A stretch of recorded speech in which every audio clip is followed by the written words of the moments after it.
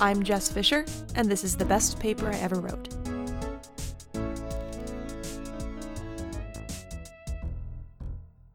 Hello!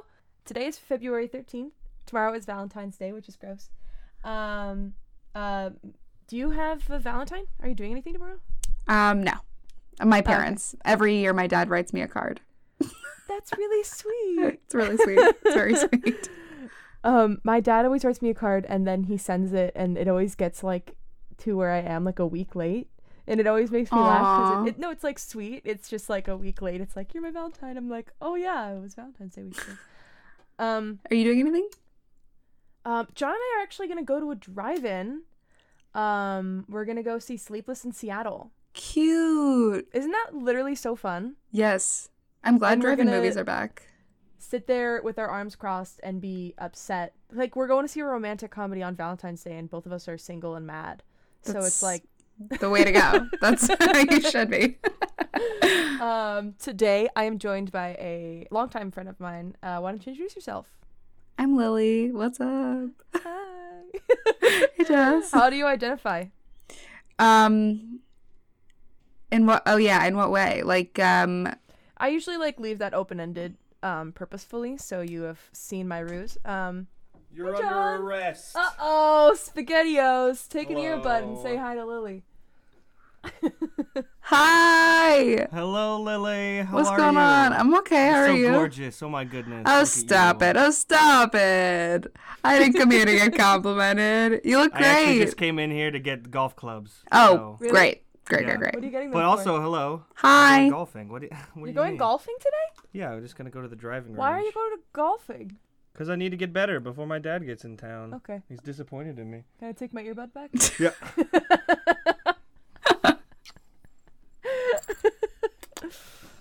Whoa, John interrupting. A man interrupting. Classic. Two women discussing. Okay. Anyways, sorry to interrupt.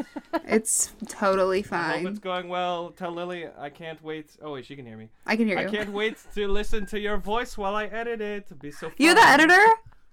Yeah, John's the editor. Oh my god. Well, I feel like my voice is so annoying over the computer. It's not. It's not annoying. Lily was saying that she feels like her voice is annoying, which it's not. No, not at all. No. Thanks, right. guys. You're welcome, Lily. See you later. Bye. So where were we? We were talking about how you identify. So I leave it open-ended because I like it when people are like, oh yeah, my pronouns. I'm queer. I'm this. I'm that. And also I usually encourage how you identify artist-wise and work-wise. Cool. You know, what are your identifiers? Well, I mean, she, her, hers. And I don't know. I feel not so far we're off to a great start. I just don't feel like any label really in a lot of ways. I feel like pretty open to a lot of things, and I'm just so open. Do you and mean cool. like career or artist wise, or are you Like, talking about LGBT wise, or I guess all of the above. Like I like so let's talk about your sexuality. Right up top, I love it. Yeah, I feel very open in my sexuality, and as a artist I feel like I have a lot of like hyphenates that I identify with, so it's like I don't know, I'm me, which is like gross but true. I identify as Lily. Yeah, I am my own. That's like maybe the most conceited thing I've ever said in my life. But I identify as my own label. How do we know each other? School, baby. School, baby. We met at a sewing. Oh my god. Sewing elective thing. Well, I was in. Were you in the? Was that like your main gig? What? Was that like your?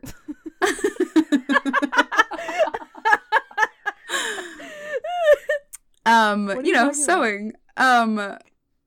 In the. I think it was for ITP. Yeah. Intro to Theater Production, and you could take a general class, or you could take like a specific. Yes. It was for like some sort of credit that you had to like help out on a show. Yeah. Like you had to help out on a show for credit, or you could like help in the costume shop like once a week for an hour for the whole semester. And that's what you did? You did it too. That's how we met. No, no, because I was doing the stage management seminar. Oh. And I think I was only there for like 2 weeks, or like that was like we just did like 3 weeks in each thing. I'm pretty sure. Did I make that up? No, it could totally be the case. I thought you were there every week. Really? Was I? Maybe you weren't. In my brain, I was doing. What did you do for your I definitely did the stage management stuff. Fulfillment. I did like the lighting crew, and then I did do costume, but I feel like I only did costumes for like a month. Like I don't feel like it was a long time. Maybe I'm misremembering it though. I mean, it was only for a semester, and I think it was either once a week or once every other week that we had to like sew buttons on shit. Yeah, and like people's name tags. Yeah. That's really the first time we met. I felt like it was before then. That's crazy. I mean, that was still freshman year. Wow, time is just like first so semester of freshman year, I was very much in like the playwrights bubble, so I didn't know any NSB people. And I started getting to know NSB people only second semester after Dove and I broke up. And, right.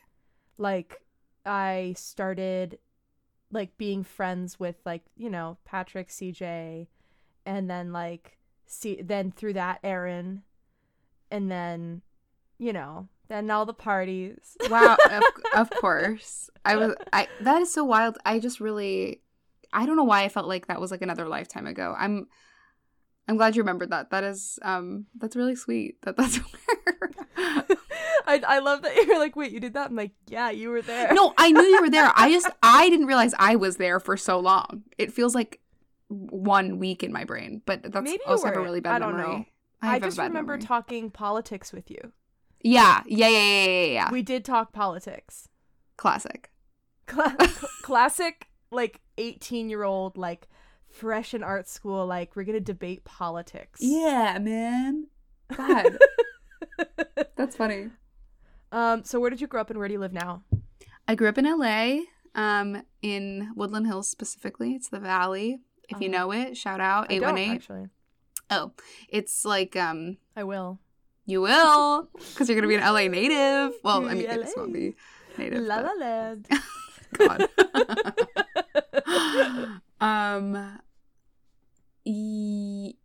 Yes, I grew up in LA in the Valley, and then I moved to New York for school, and now I'm in New York for the foreseeable future.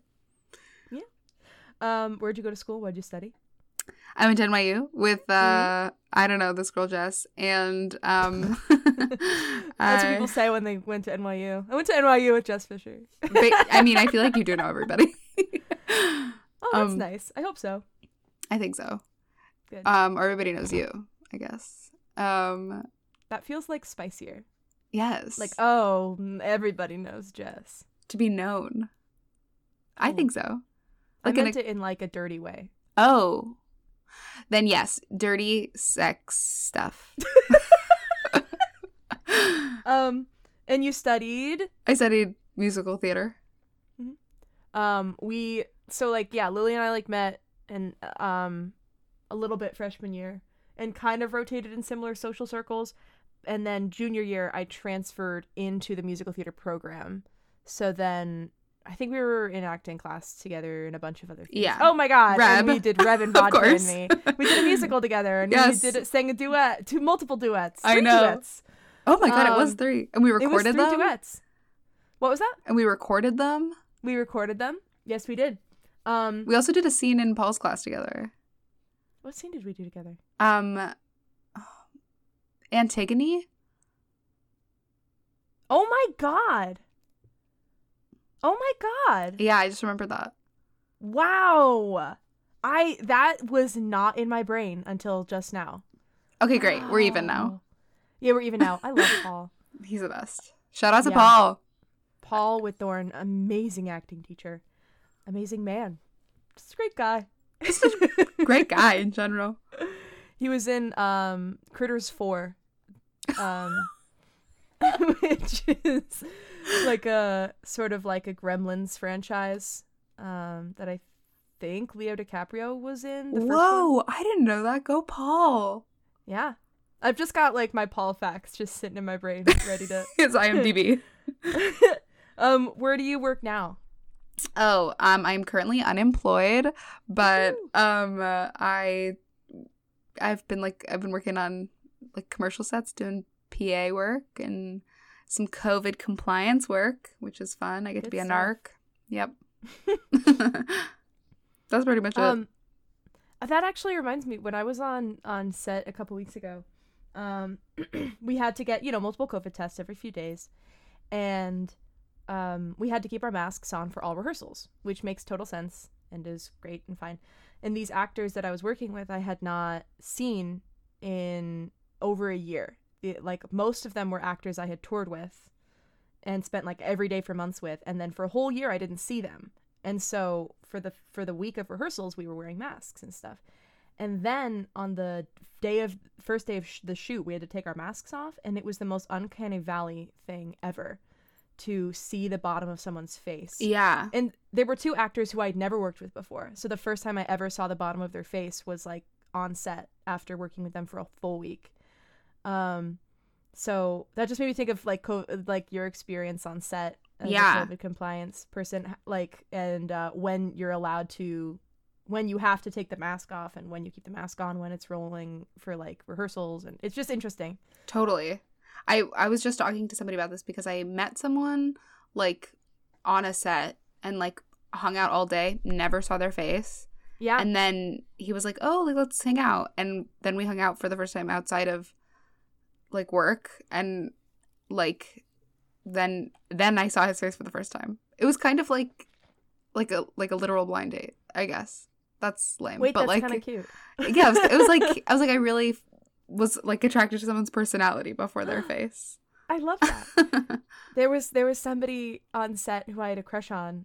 Gotta have a set crush. Yeah, it's funny that I'm like, oh, I can just be vague about it. It was a very small set. So if anyone was listening, it'd be like, okay. Like I told my castmates about it, and they were like, you don't know what he looks like. You don't know if there's something going on there. And I was like, I don't care.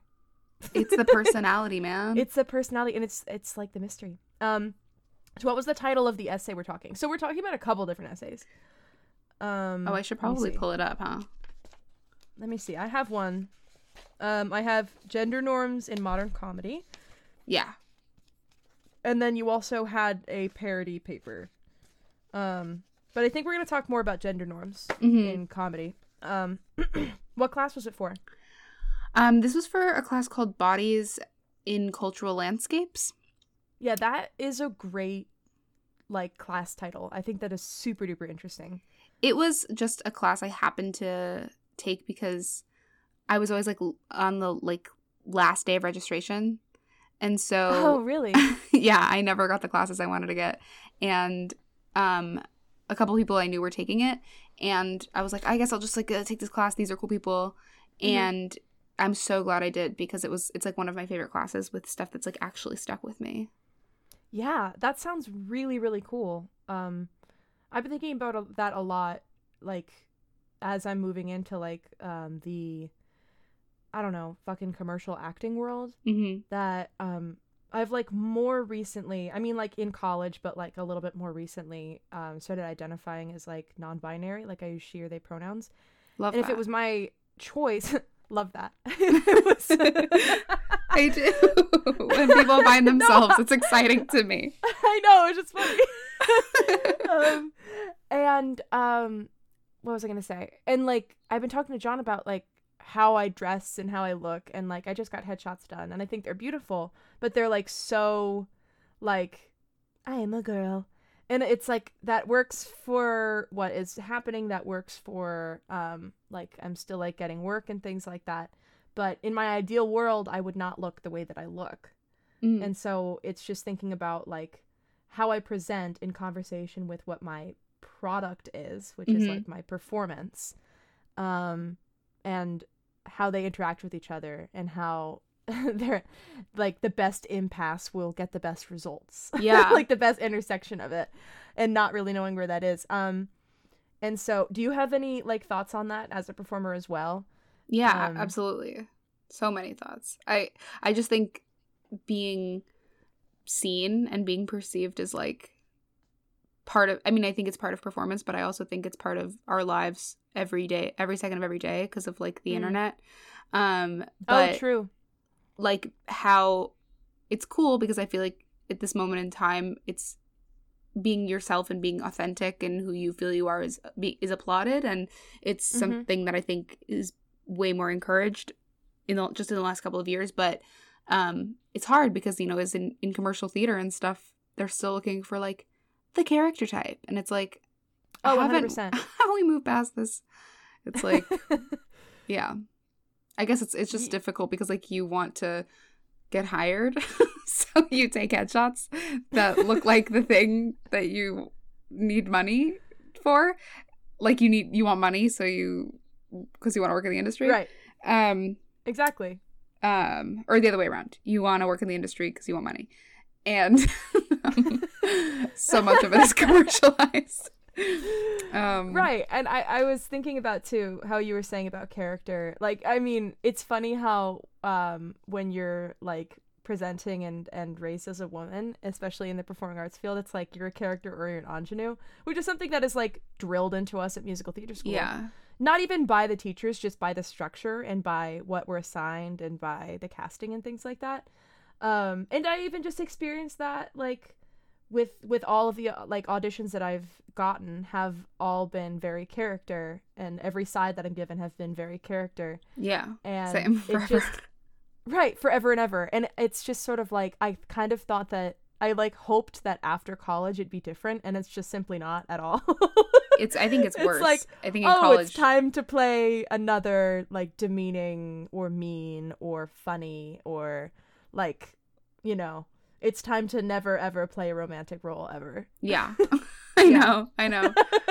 I think things are changing, but you know, theater is always like, I think the statistic is it's always like 7 years behind.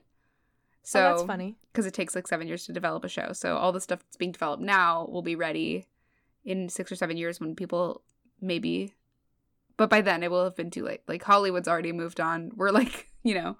Yeah. Who knows? That's so interesting. So what was the research like for this this class and like these subjects that we want to talk about, specifically women in comedy? It was, well, full disclosure, every paper I wrote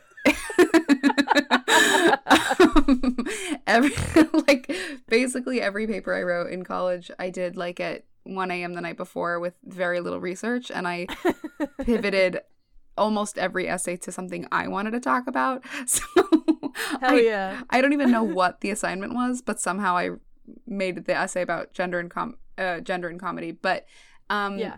I think this class was the teacher was Patricia Hofbauer. She's a performance artist.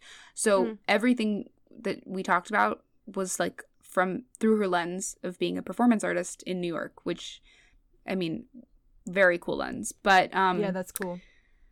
Yeah, so all of this whole essay specifically was mostly researching Coco Fusco and Gomez Pena, who are like performance artists, and then I related their performance art to what I believe to be my association with performance art, which is being a woman in comedy. Like, I know what you mean, but that's funny. Yeah. So you... Oh, okay. No, something happened to my computer. Here. Great. You come from a family of performers. How long have you known that you wanted to be a comedian? Not that long, actually. I feel like... I mean, I've always, like, gravitated... I've always done, like, theater and stuff, and I've always gravitated towards, like, you know, the funny roles, and maybe part of that is because I was put in that box at a young age of being, like... Oh, interesting. Yeah. Of being, like, a character. Funny best friend. Yes, yeah. Exactly. And Isn't just the way I look so funny?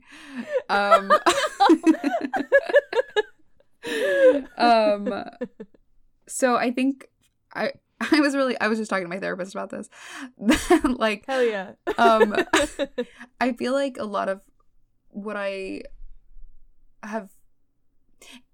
think I've always gravitated towards like comedy and stuff because it's just kind of come naturally, and that's like definitely a defense mechanism. But for so long, people were like, you should do comedy, you should like whatever, and it just felt too like on the nose. Like, it felt too obvious to me to pursue the thing that was coming naturally to me. Interesting. And I think in the last, like, I really started doing stand-up, like, senior year of college, and I was really, like, actively pursuing it the year after. So it's only been a couple of years of, like, really pursuing it. Oh, okay. That's funny. I guess I haven't thought about that. One, I love your stand-up. I love seeing you perform. I think you're hilarious.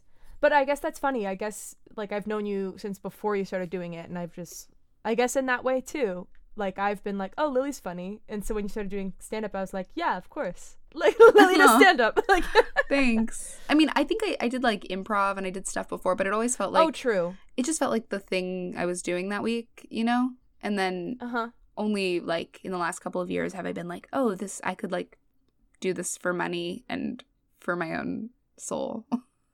What was that assignment we had to do for NSB where we had to, like, make a film? Where I did, like, a Mean Girls scene, and you and John did a scene from Workaholics. Oh my god.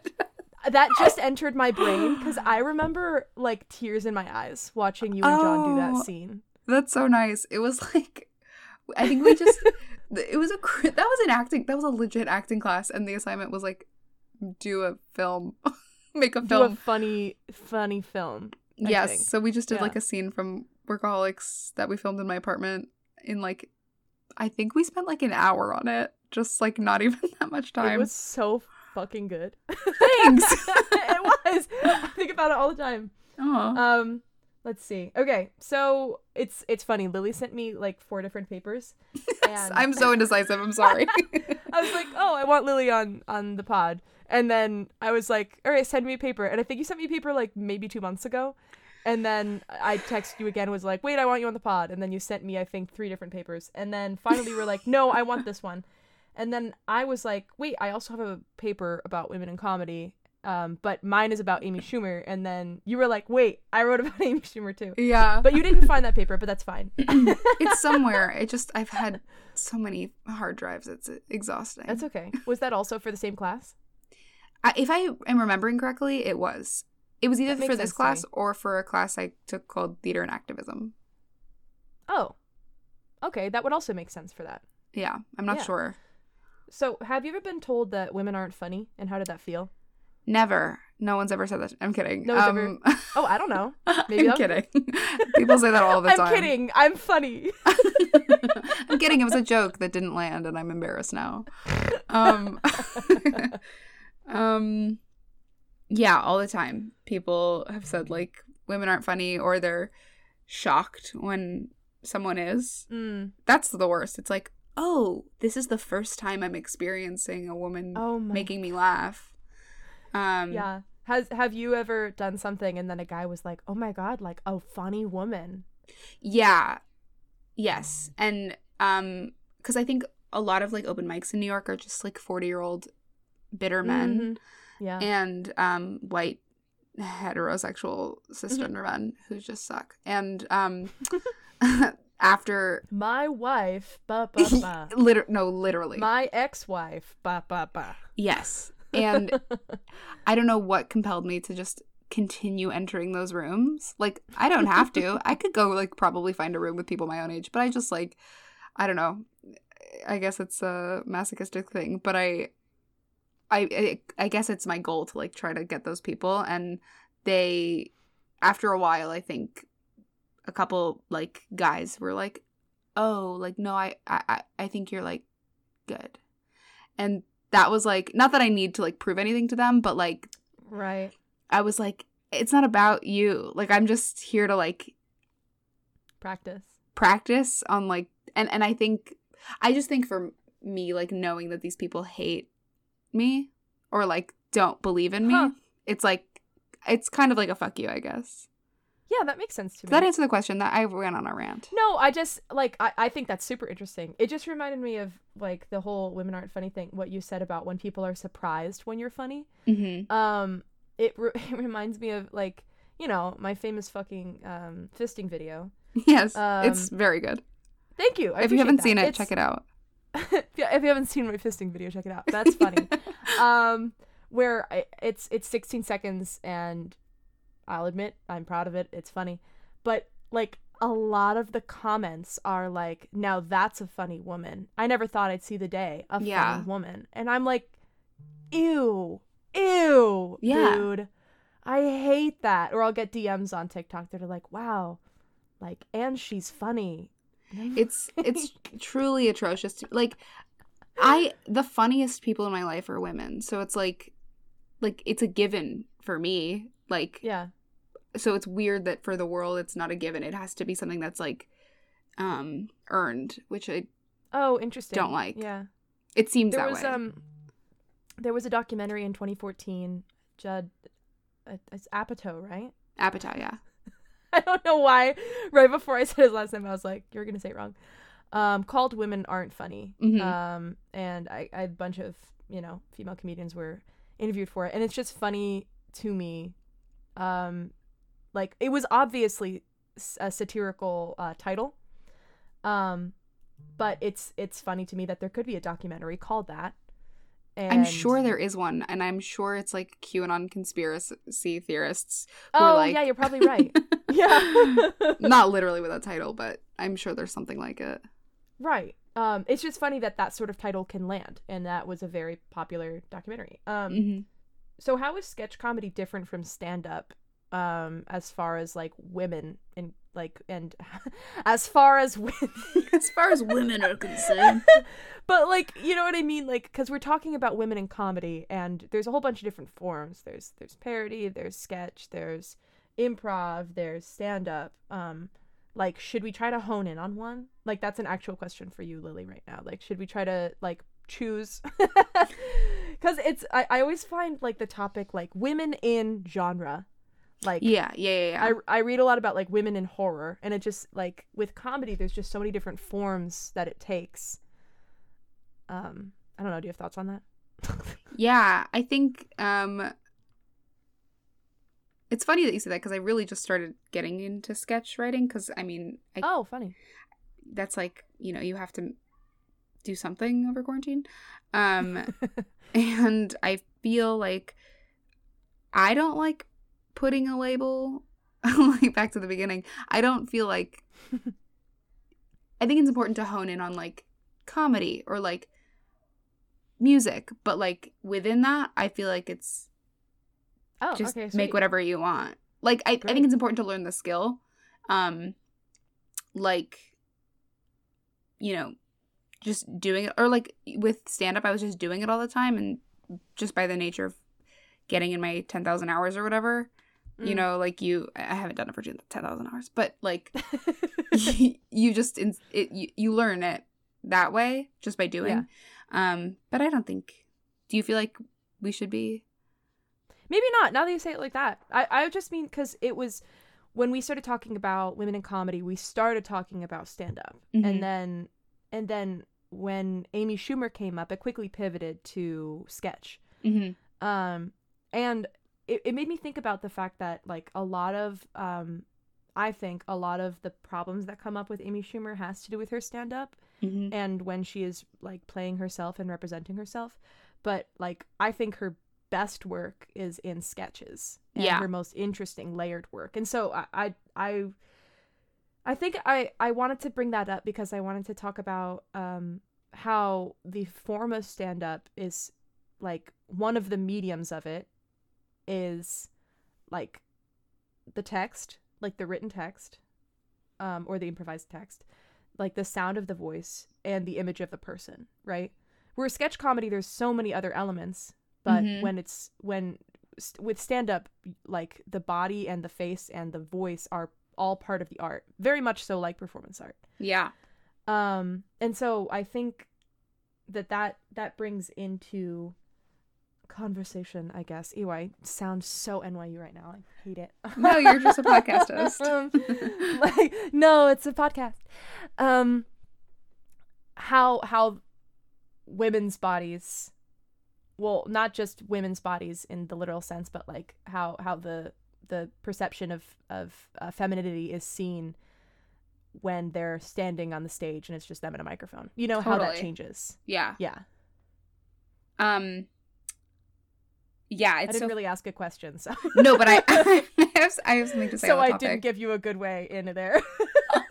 No, but I know what you were asking. You asked me through your eyes.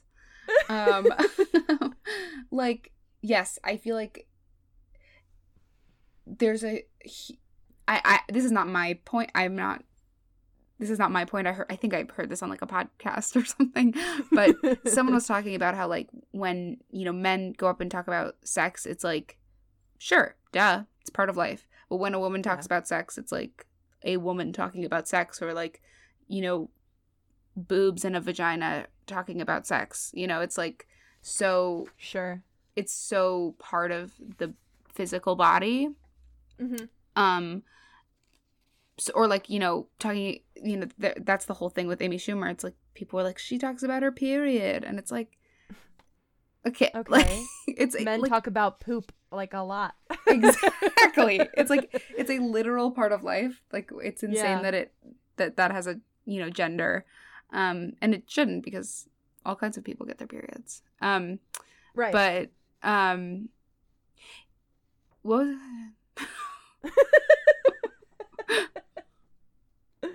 Well, that also makes me think about I remember, I'm trying to find it in the paper that I wrote, that she because she like talks about sex in her stand up, and the way that I wrote this paper in 2016. So this was before I Feel Pretty, and this was like right when people were starting to not like her. Like, I would say like 2013 through 2015, people just all like loved the fuck out of her. Yeah. But she was known for like, ooh, she talks about her period and sex and blah blah blah. Yeah. But what was I saying? Come back, thought, come back.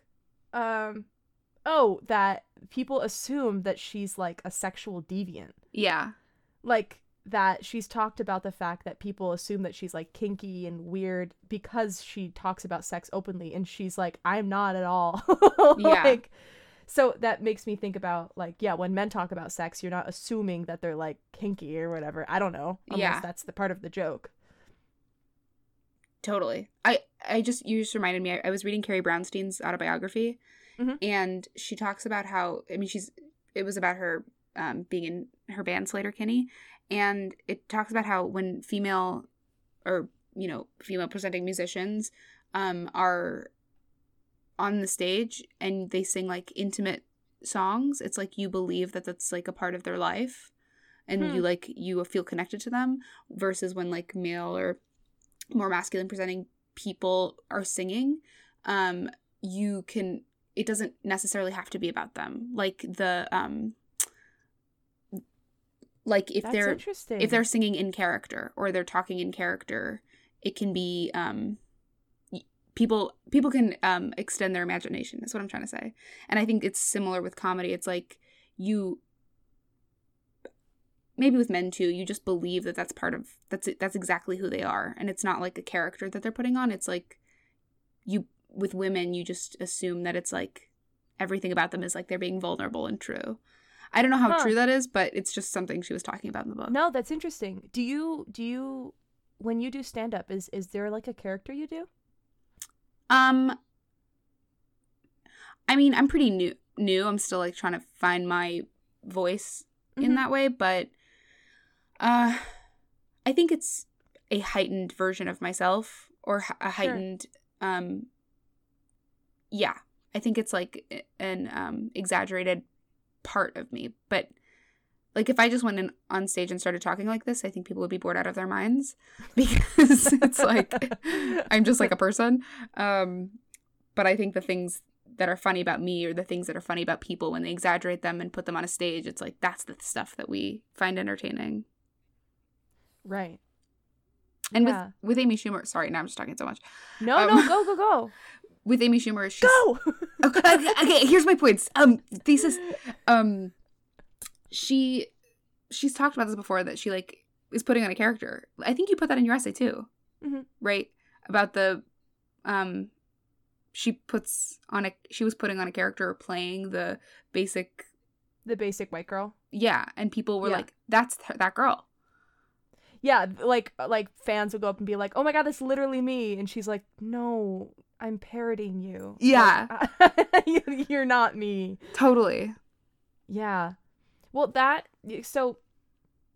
okay, really quick before we dive into Amy Schumer, because I was about to talk about like her race jokes. Yeah. I want to go into really quick. So like, we can talk about it's funny that we can just talk about and criticize women in comedy right now, when it's fairly recent as far as in the grand scheme of history that like women in comedy has been like cool and okay and mainstream. I just have like a quick like history of women in comedy. Like I saw an article, because I was just reading a bunch of articles about women in comedy, and some of them were like, the first female comedian was Jane Austen, and I was like, what? And they're like, because she's funny and like her writing like has a lot of commentary on gender roles. I'm like, okay, I'm down. And then we got like Fanny Bryce and Gracie Allen and Phyllis Diller, Mary Tyler Moore, Joan Rivers. And it's the Joan Rivers comedy is like when she was on the Ed Sullivan Show in 1967. Like the vibe was very similar to what we see today. So like I guess we can bring this back later, like what women tend to joke about, and one, why it works, and two, why it's made fun of. But the vibe that Joan Rivers had was like, I think she said, "You're a girl, you're 30 years old, you're not married, you're an old maid. A man, he's 90 years old, he's not married, he's a catch." Like, women still make that joke, just in a different form. Yeah.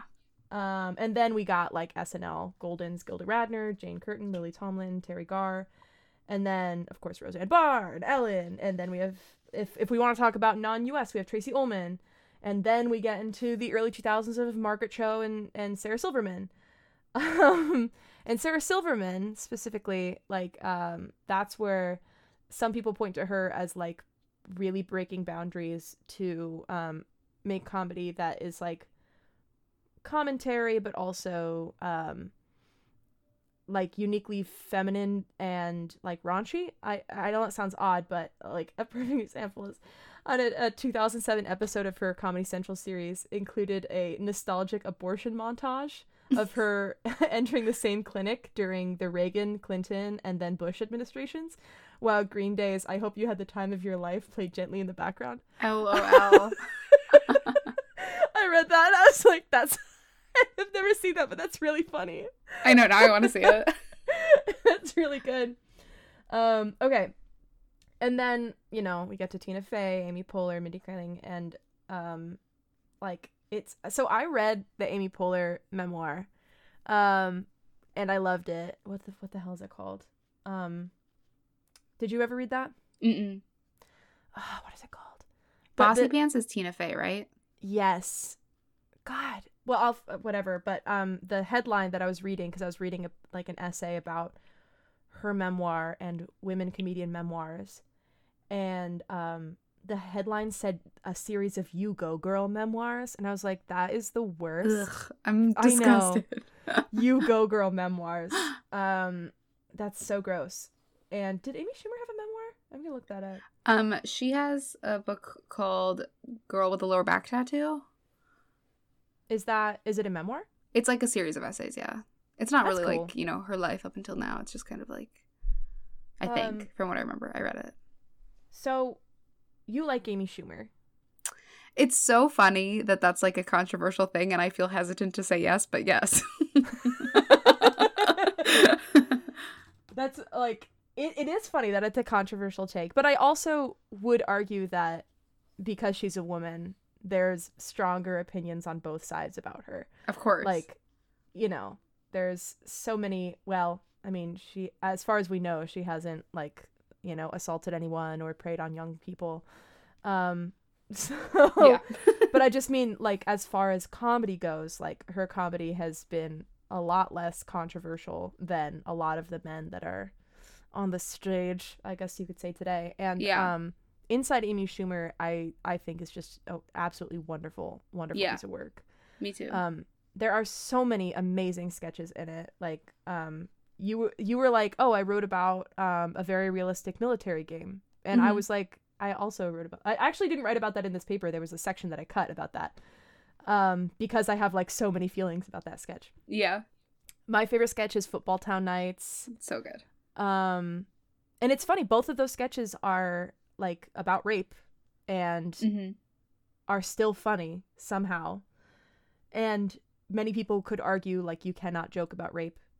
And yet these sketches do it in such a beautiful way that also is interesting and layered. So I don't know, talk about Amy Schumer. Because I just talked for a long time about history, because I felt like as a podcast I also want to be educational. No, I think that's great. Yeah, I think it's crazy to me that people are like, women are funny now.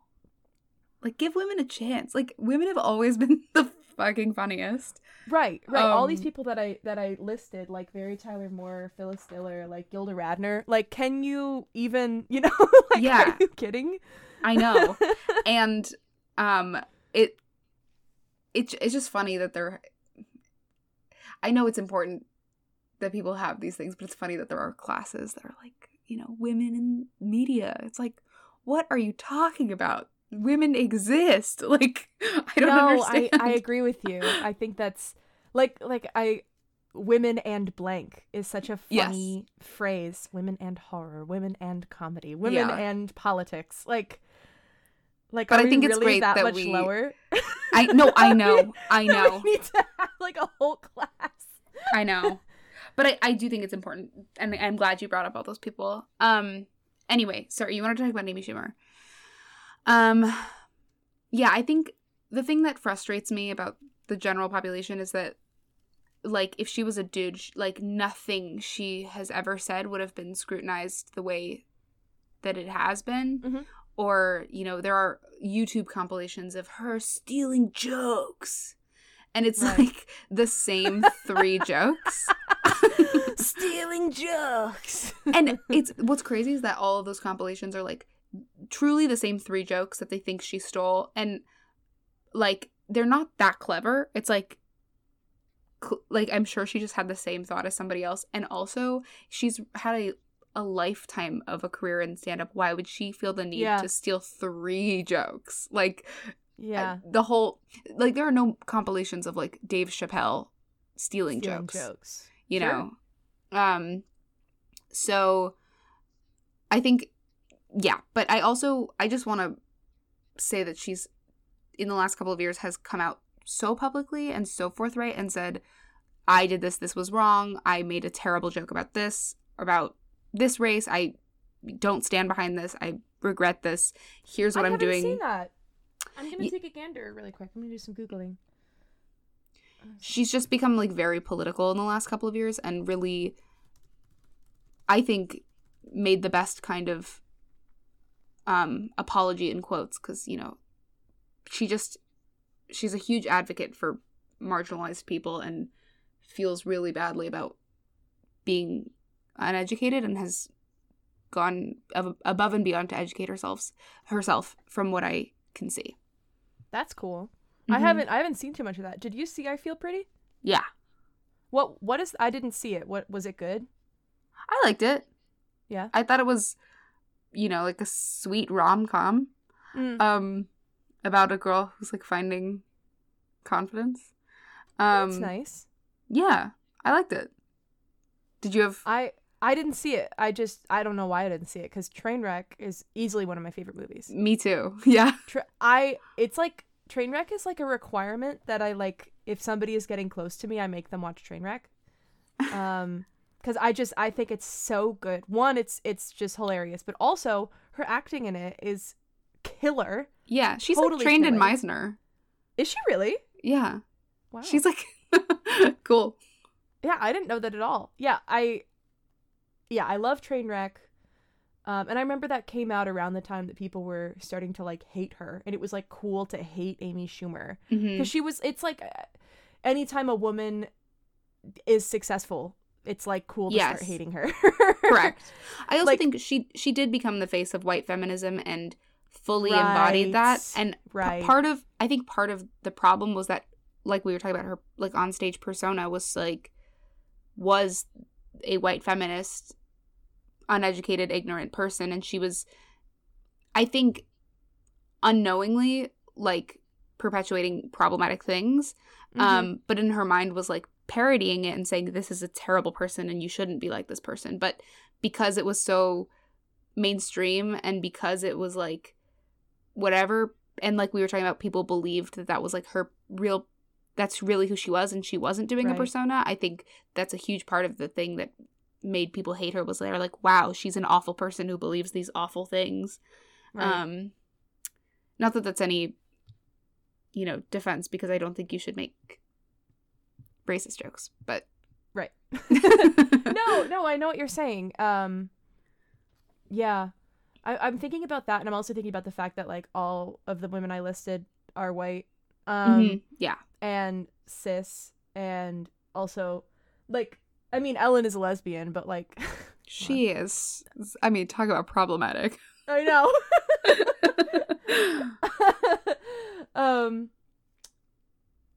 And yet like Amy was making race jokes. But it's interesting that it's like when you do something in a character, if you write it, is that okay? And I'm not going to try to police comedy.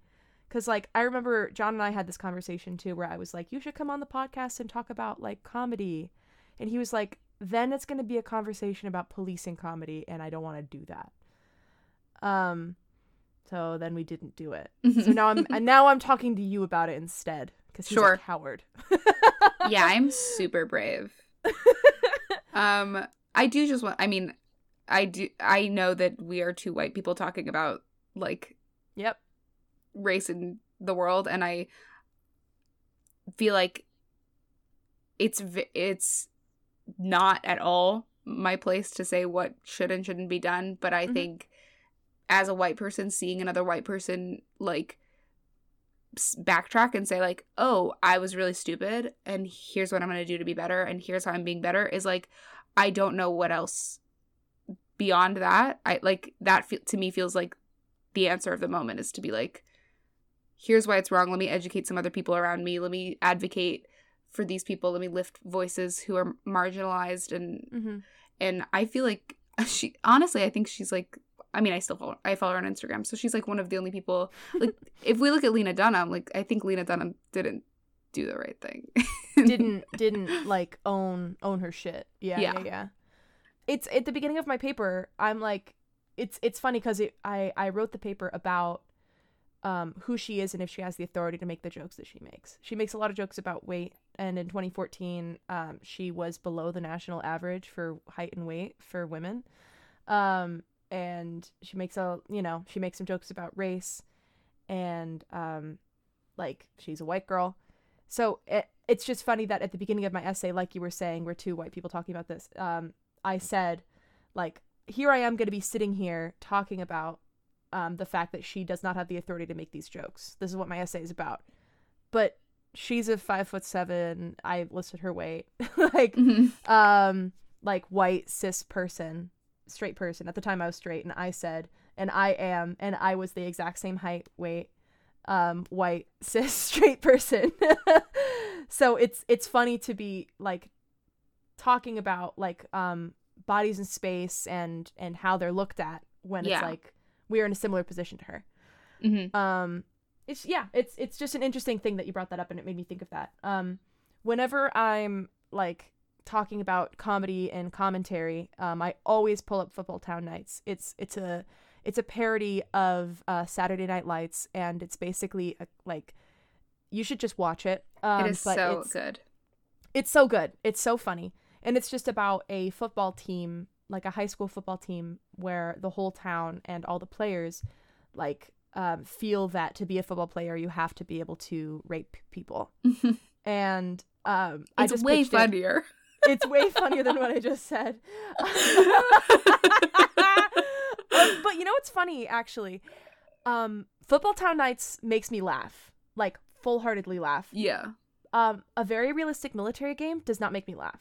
But that could be because my mom is a war vet. Oh, true. That's not to say that I don't love that sketch. I think it's amazing, but it doesn't make me laugh. I don't think it's very funny. But does it make you laugh? Rewatch it. I don't remember. Oh, okay. What I remember from it is that it made really good points. Yeah. So a very realistic military game is where Amy like plays her boyfriend's military game, and she like selects a woman character, and her woman character gets assaulted, and like she goes like in the video game, she has to go through all the boring paperwork and like go and try to get like that guy like removed from the military, and just like ultimately fails. But the guy is like shooting people and like playing the video game. Yeah. Right, exactly. And yeah, simultaneously she's like not able to even do anything because in the first minute her character on the like video game gets assaulted. Things that again, it doesn't sound funny at all, and this is inside. It's hilarious, you guys. It's women in comedy, right? What's better than women in comedy? Comedy is two women explaining women in comedy.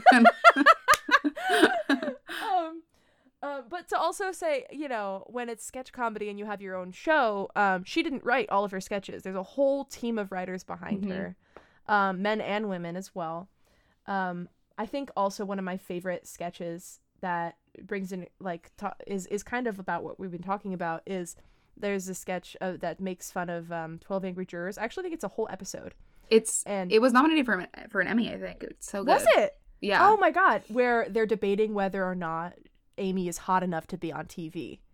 And it's just like, that is such a beautiful fuck you to the commentary that is around her and all of these headlines about her and the commentary she makes about herself. So she writes a whole like episode about this group of men deciding and debating whether or not like she gives them a boner. Yeah. And it is so good. It's so good. They like debate her dildo and they like have a dildo sword fight. It's just genius. I think it's one of the smartest things I've ever seen. Yeah. So watch those. I think we should really plug Amy Schumer. She needs the publicity. Oh my God, she's celebrating her 3rd wedding anniversary today. Yeah, I saw that on Instagram. Congrats to her. She married a chef. What a dream. She married a chef. Her son's name is like Jen Adel, like something. Jean Attell, yeah. Jean Attell. Her name, his name is Jean Attell Fisher, which sounds like genital fissure. And so she changed it to Jean Dave, I think, because she named his middle name after Dave Attell, who's a comic. But so funny. Like she said that it was an accident. Yeah. But that is really funny. I believe it. I didn't even. This is totally separate, but when somebody else has the last name Fisher, I don't really think of how that's funny that my. Oh, duh, Jess Fisher. I think they spell it differently though. Right, it's with a C. But even like Carrie Fisher and what's her name, Jenna Fisher, like I don't really think about that. But I just think it's funny that there was a human on this earth named Genital Fisher, and I know it wasn't me. I'm gonna change your name in my phone to that. Genital Fisher. I really like that. I'm trying to think of other points that we can make, but I do think that we covered a lot of interesting stuff. Oh, should I talk about the performance artists who I wrote about? Oh yeah, and I also wanted to talk about really quick. I mentioned the fact that people were so violently angry about the fact that they had women in Ghostbusters. Oh my God, I know. They had an all-women's Ghostbusters. People were so, like, it was, like, the angriest I've seen a lot of men. And it, like, I didn't see it, but it didn't even look that good. No. And it's like, why can't women just make mediocre stuff? Like, no, I feel like that's true. This is like see? We can be regular. I forget this whole debate with, I May Destroy You. Did you see the? Do you know about the whole debate? It got like snubbed for all the Golden Globe nominations.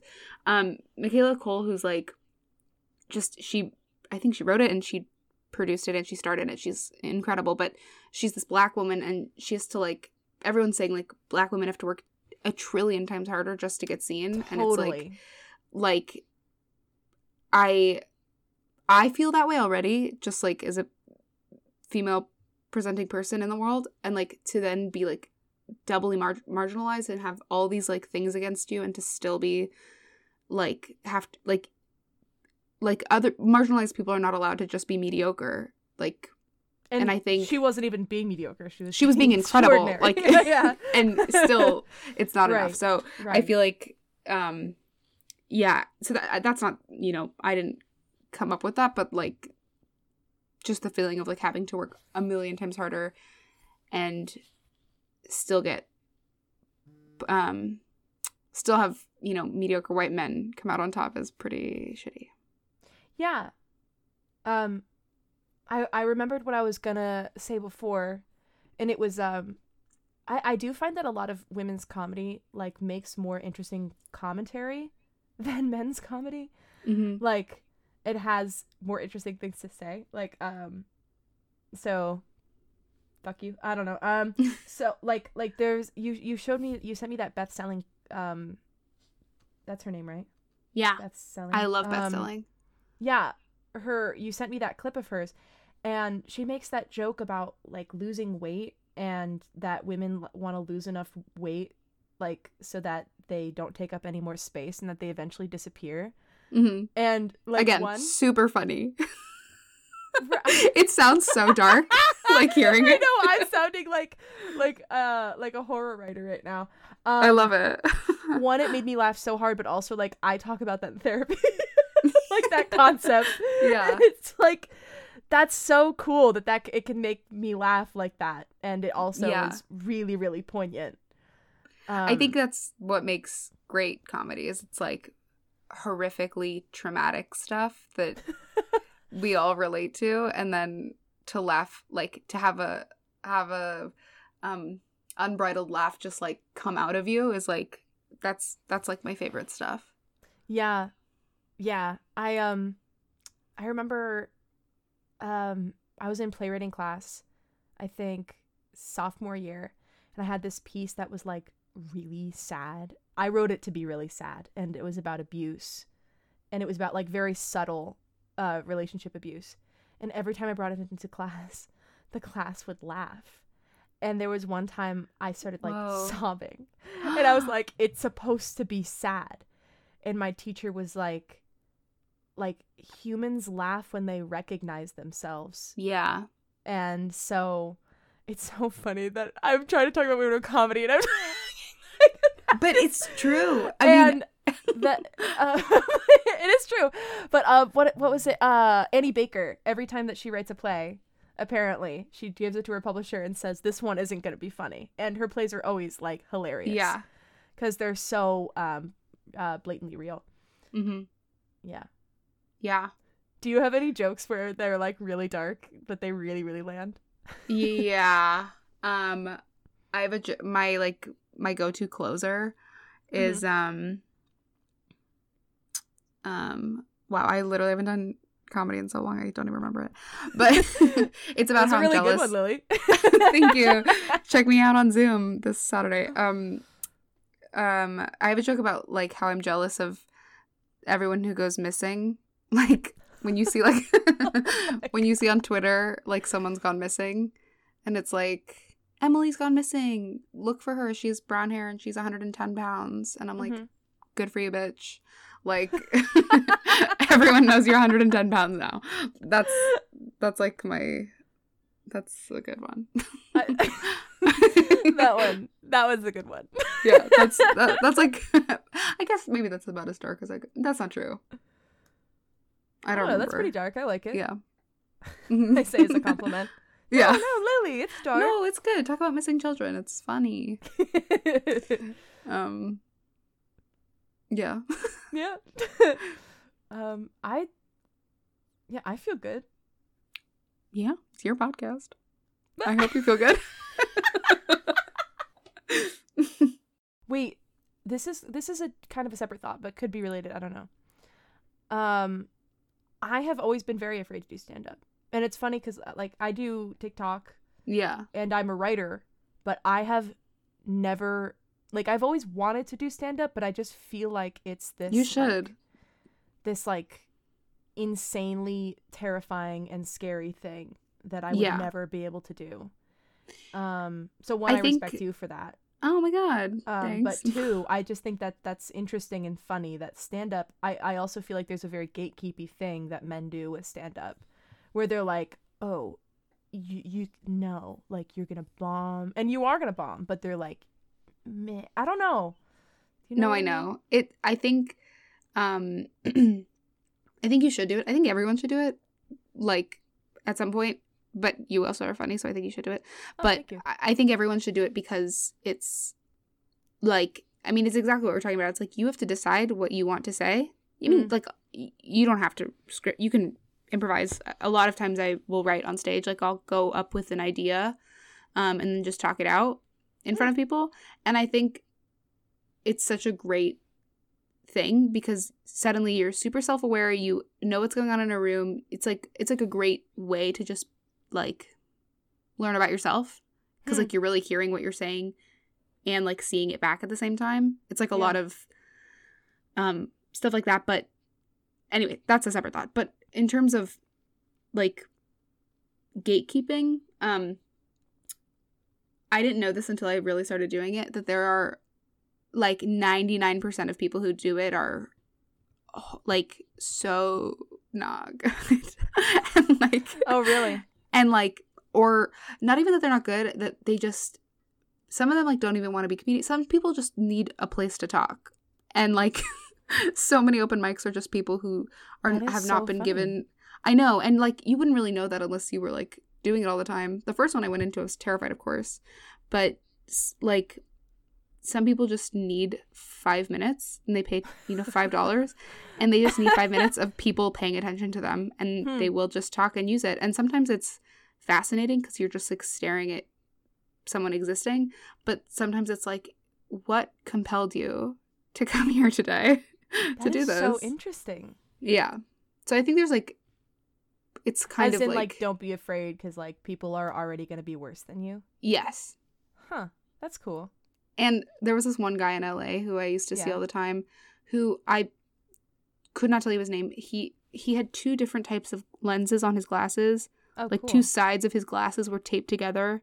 Like he would bring a guitar, he would play the guitar but then talk about communism and like and it wasn't funny. It was just he needed a place to get it out and I was like, this dude knows what's up. Like, he's just he's fully here for himself. Hell yeah. He just needed some friends or something. But yeah, I think you should do it for sure. Do you want to plug anything? Oh man, I have so much going on. This will be aired in not this Monday, not the following, but the one after that. Okay. So if you're listening to this, you will have just missed my Zoom comedy show. But no, I make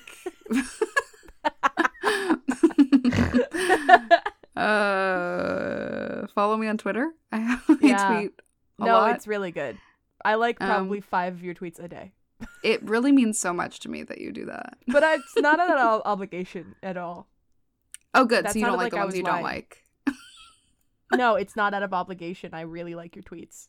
Thank you. You're welcome. So I'll just go look at all the ones you haven't liked, and then you'll know. Ones. Yeah.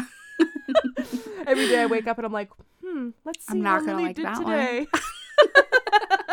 One. For sure. No, I appreciate the honesty. I have a friend who'll text me and he'll be like, "That was not a good tweet. I didn't laugh." That's pretty good. I know. I'm lucky to have him. Yeah, follow me on Twitter. That's my Instagram too. I make silly videos. I just started making TikToks. I don't really make like videos or have like any kind of motivation to do it constantly. Ugh. So when it comes to me, it comes to me. Yeah, that's the thing. Like with TikTok, it's really, I used to make a video every day. Whether it was good or bad, I would make a video every day. And it's just like, no, I cannot do that anymore. It is exhausting and soul-sucking, and I hate it. So I just barely ever make videos.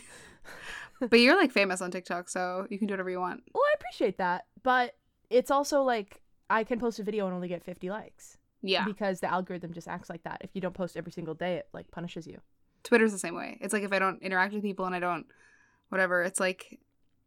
But honestly, at this point, I like Twitter to be like a just catalog of my thoughts and like things, and I can go back and use them, or people can look at them and decide for themselves what they think about me. But I definitely words delete that I write tweets. down. I can look at them later, or I can ignore them. Other people can look at them. Not to quote myself, this you, is like listener, you can look at them. you don't take my ideas, but you can look at my Twitter. Like I feel like whenever I look at my old stuff to like expand on, I feel like I'm plagiarizing myself. And then That's funny. I tweeted that today, and I didn't mean to also just say it right now, so I feel like I'm plagiarizing my own self by bringing up the tweet. Sometimes I'll tweet something and then I'll make a TikTok that is a similar joke, and then I'm like, wow, everyone hates you and you're not funny, because the people that follow you on Twitter are like, I already saw this joke. No, I know. And it's funny because I have a friend who does pretty well on TikTok, Matt Lopes, and he commented on one of them and was like the real fans saw it on Twitter first, and he meant it in a positive way. I was like, oh, like people like that. But yeah, I agree with you in the self-plagiarizing. It's like an odd feeling. It's so funny because it's like people want to see you do the thing you do well, but it's like hard to like keep doing it because it feels hacky. I know. Yeah, totally. But I don't think that was an issue for people like in the 60s who didn't have Twitter and Instagram and TikTok to post their thoughts all the time. Yeah. It's so constant and so daily. Like, I'll post something and I'm like, if someone hates me, they're going to be like, wow, this video, like, this is so annoying. But, yeah. like, you have to, like, think to yourself, like, most people don't hate me. Right. Like, even when I launched this podcast. I would venture to say no one hates you. I don't know your life, but. Like, when I launched this podcast, I was like, oh my God, if somebody hates me, they're like, oh, she's making a podcast. No, it's so great. I think people who make stuff and just do it are the most admirable people. Oh, thank you. I admire you. That's what I'm saying. I admire you. Cute. I think that's a nice place. A soft place to land, as one might say. Oh. All right. So, have a good week. Okay, I guess bye. Best Paper Pod is supported by Hickory Playground, which was founded by Dylan Teschgen, Robert Fuller, and Jordan Maycant. Our audio editor is John Morgenstern. Our cover art is made by Morgan Honeycutt, and our jingle was made by Lucky Cerruti. I also want to give a big special thanks to Patrick Uboa and Simone Elhart. Thank you so much for listening. If you've got a paper you think would be great for the show, submit it at hickoryplayground.org/bestpaper. I can't wait to read it.